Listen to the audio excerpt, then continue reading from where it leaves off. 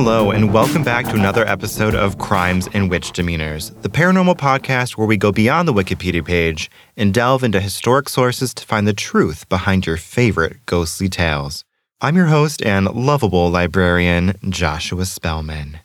All right, so many things are happening right now. The last vestiges of summer are upon us, and that means it's pretty much de facto autumn and the time to tell spooky tales in the dark.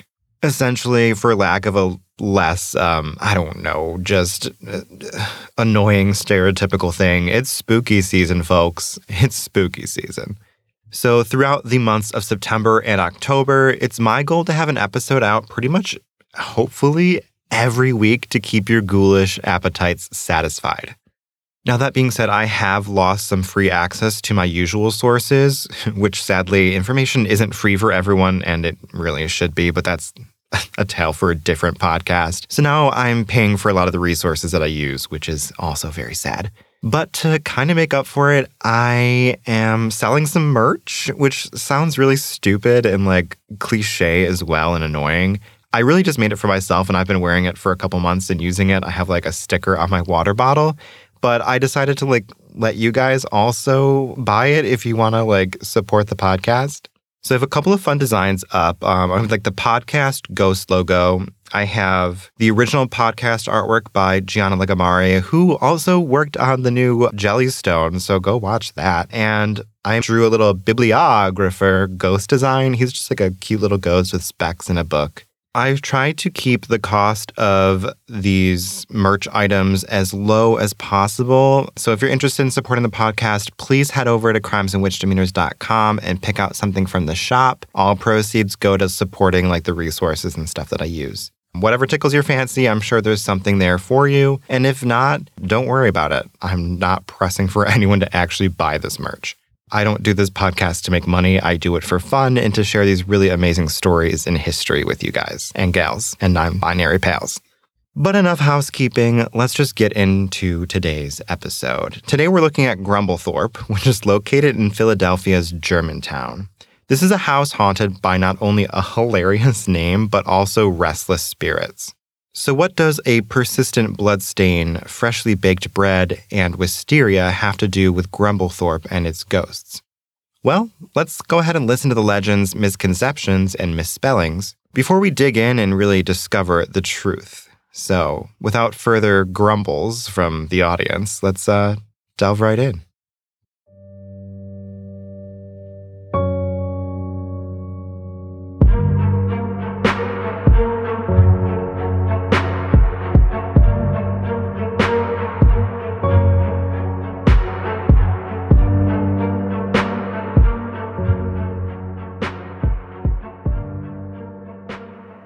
In 1744, John Wistar, later anglicized to Wister, a German immigrant, merchant, and wine importer, built his summer home in Philadelphia's Germantown. While modern-day Germantown is smack dab in the middle of the hustle and bustle of city life, at the time it was a somewhat rural area just outside of the city.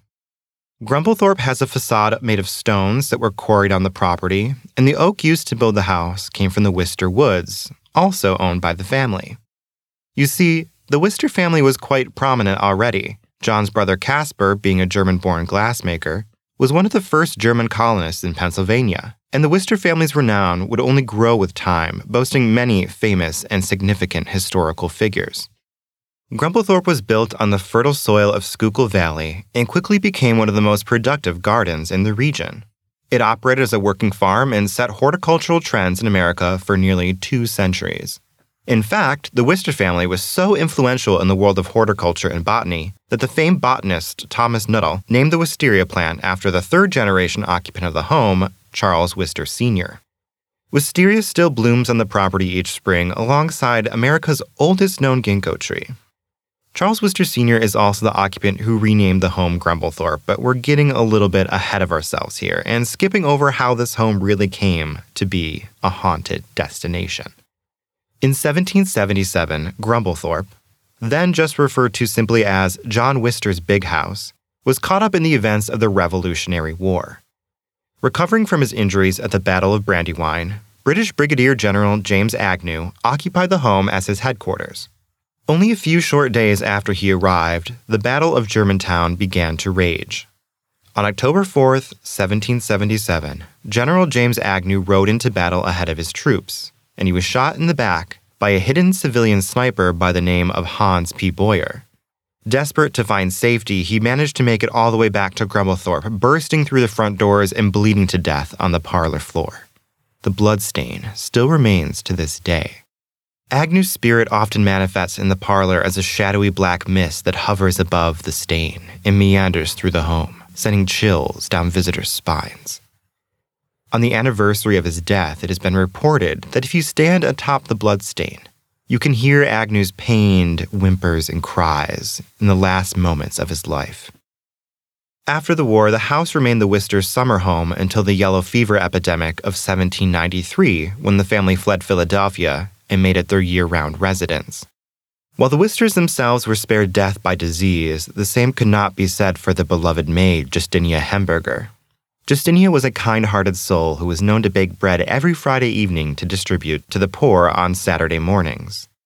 After being sick for some time, one night Justinia appeared to John Wister's daughters in their bedroom in Grumblethorpe, which may not have been odd, but she was supposed to be at their home on Market Street. The girls thought nothing of it until the next morning, when the family heard word that Justinia had died the evening before in her sleep. Justinia's spirit still lingers the grounds of Grumblethorpe, and on Friday evenings, just after sunset, the smell of freshly baked bread often wafts through the property. Justinia is a friendly, calming presence, which is a stark contrast to General Agnew's, and her ghost is most often only spotted by small children. Both light and dark energies reside inside of this historic home, which is now a museum, farmer's market, a spot for historic reenactments of the Battle of Germantown, and a home to the annual party fondly known as Grumblefest. When you visit Grumblethorpe, it's a gamble. Will you be greeted with the scent of freshly baked bread and a smile from Justinia? Or will you hear the agonizing sounds of death as you witness a black mist swirling above the blood stain in the parlor? If you're looking for ghosts, no matter what you get, you shouldn't grumble about it when it's not quite what you were expecting.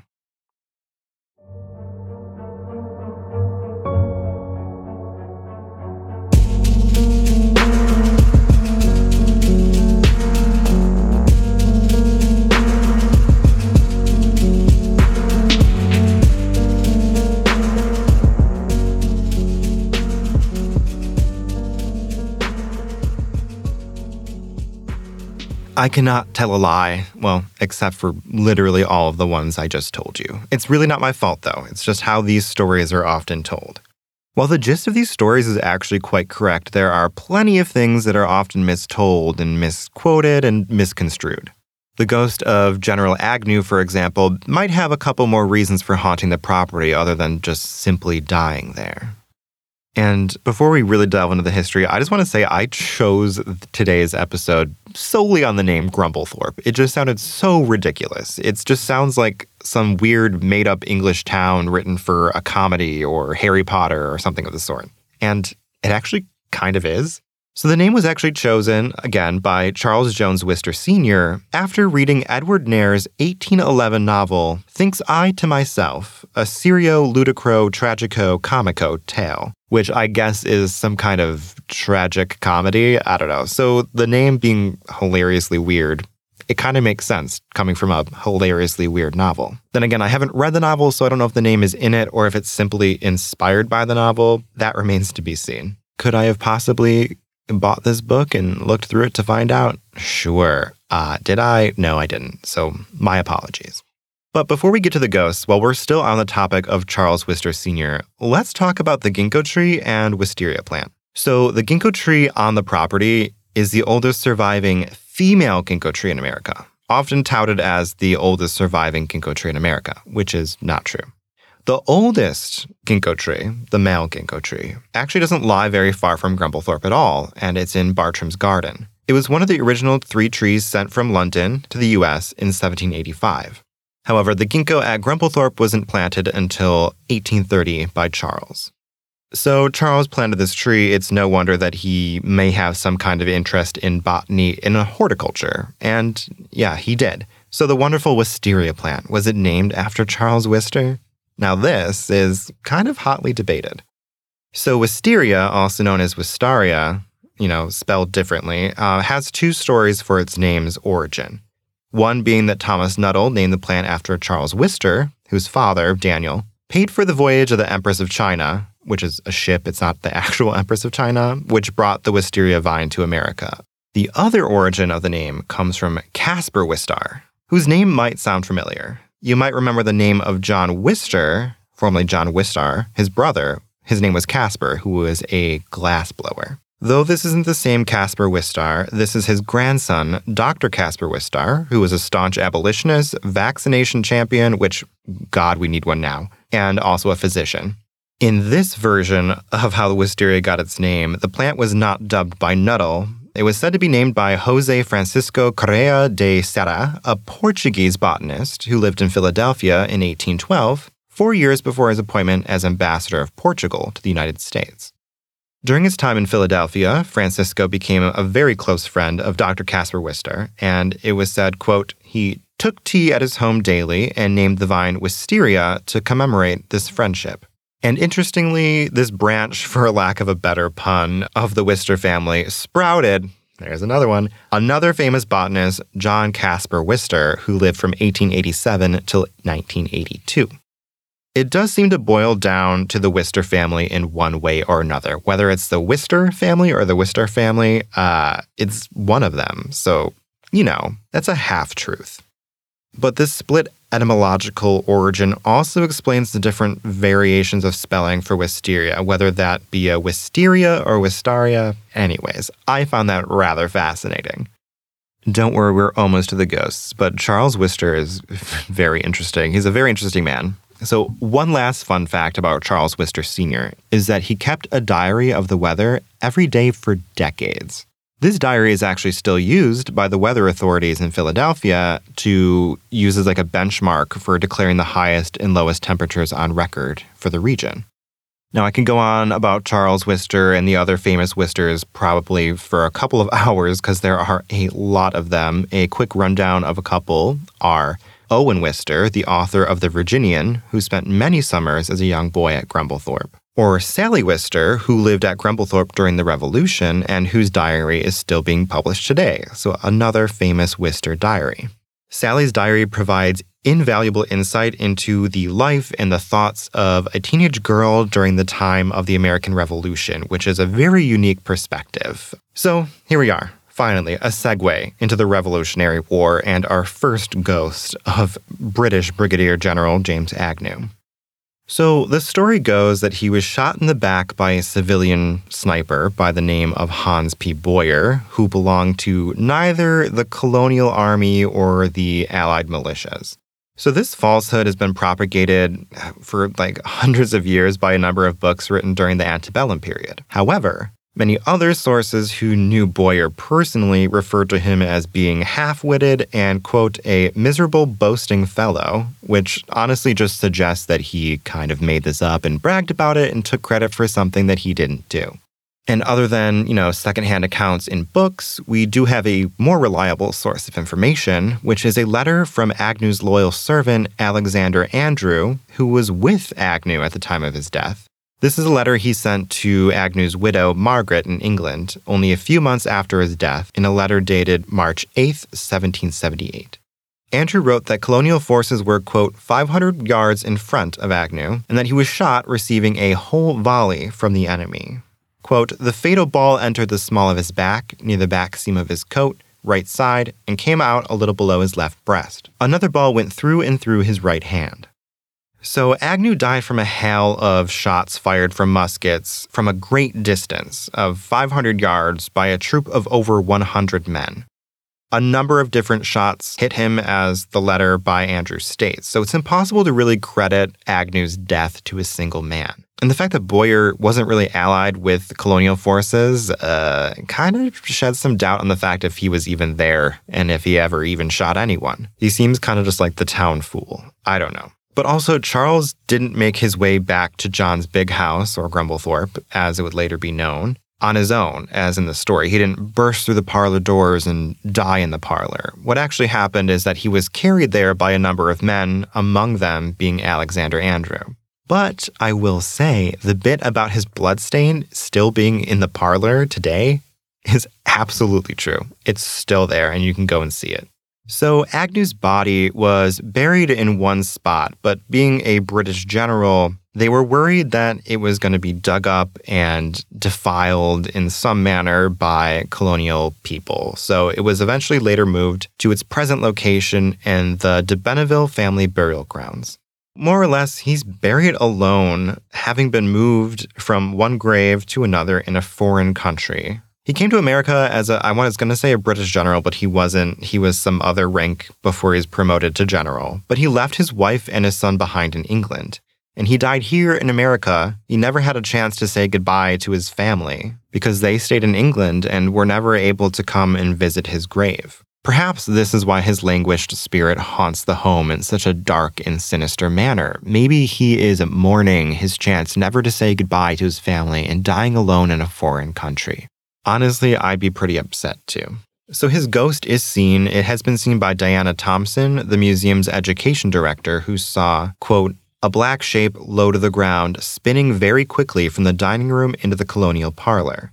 And she simply told it, I'm not in the mood for this. And the shape vanished and disappeared, which I find hilarious. I'm not sure what intonation she used because I think there's a number of ways you can be like, I'm not in the mood for this. But whatever she said, it was just like, what kind of a reaction is that to seeing a ghost? And then it's like, okay, bye.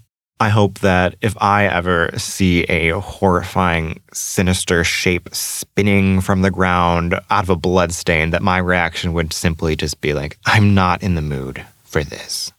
Goodbye. But at a later date, it actually turns out that her son asked her, like, have you ever seen a black shape moving very fast in the parlor? So she's not the only one that has seen it, though it often manifests as a black mist. Eyes and full-bodied apparitions have also been seen in the dining room mirror. And there's also a story of a couple of volunteers being upstairs and seeing their shadows on the wall. There were 3 of them, but there was a 4th shadow there as well. And while all the volunteers were wearing t-shirt and jeans, it was clear that the 4th shadow was wearing a dress. So could that possibly be the ghost of Justinia? It's definitely possible, and while Justinia was real, her story is a bit convoluted. I really didn't manage to dig very much up on her. I did find a 422-page landscape report on Grumblethorpe, and her name was only mentioned once in passing. It was said that after John Wister's death, provisions were made for Justinia, the orphan daughter of Justin Hemberger, who served as a housekeeper for the Wisters. And that was kind of it. There was really nothing else about her. I couldn't find any census records or a grave or anything. And you might be saying, like, of course you wouldn't. She died in 1793 because she was there during the yellow fever epidemic. She wasn't. It was actually her father who succumbed to the disease in 1793. After her father's death, Justinia was orphaned, as mentioned in the report, and was taken in by the Wisters before she could be sent away to an orphanage or some other, like, worse, horrifying fate for a young woman at the time. Justinia was beloved by the family, and she soon ascended to the position of house manager. She served the family for a very long time, and like the story, she was known to bake bread for the poor on Friday nights to distribute Saturday mornings, as the legend says. So she actually lived a while longer, and she died sometime in 1820, and her spirit did appear to the young girls in their bedroom at Grumblethorpe.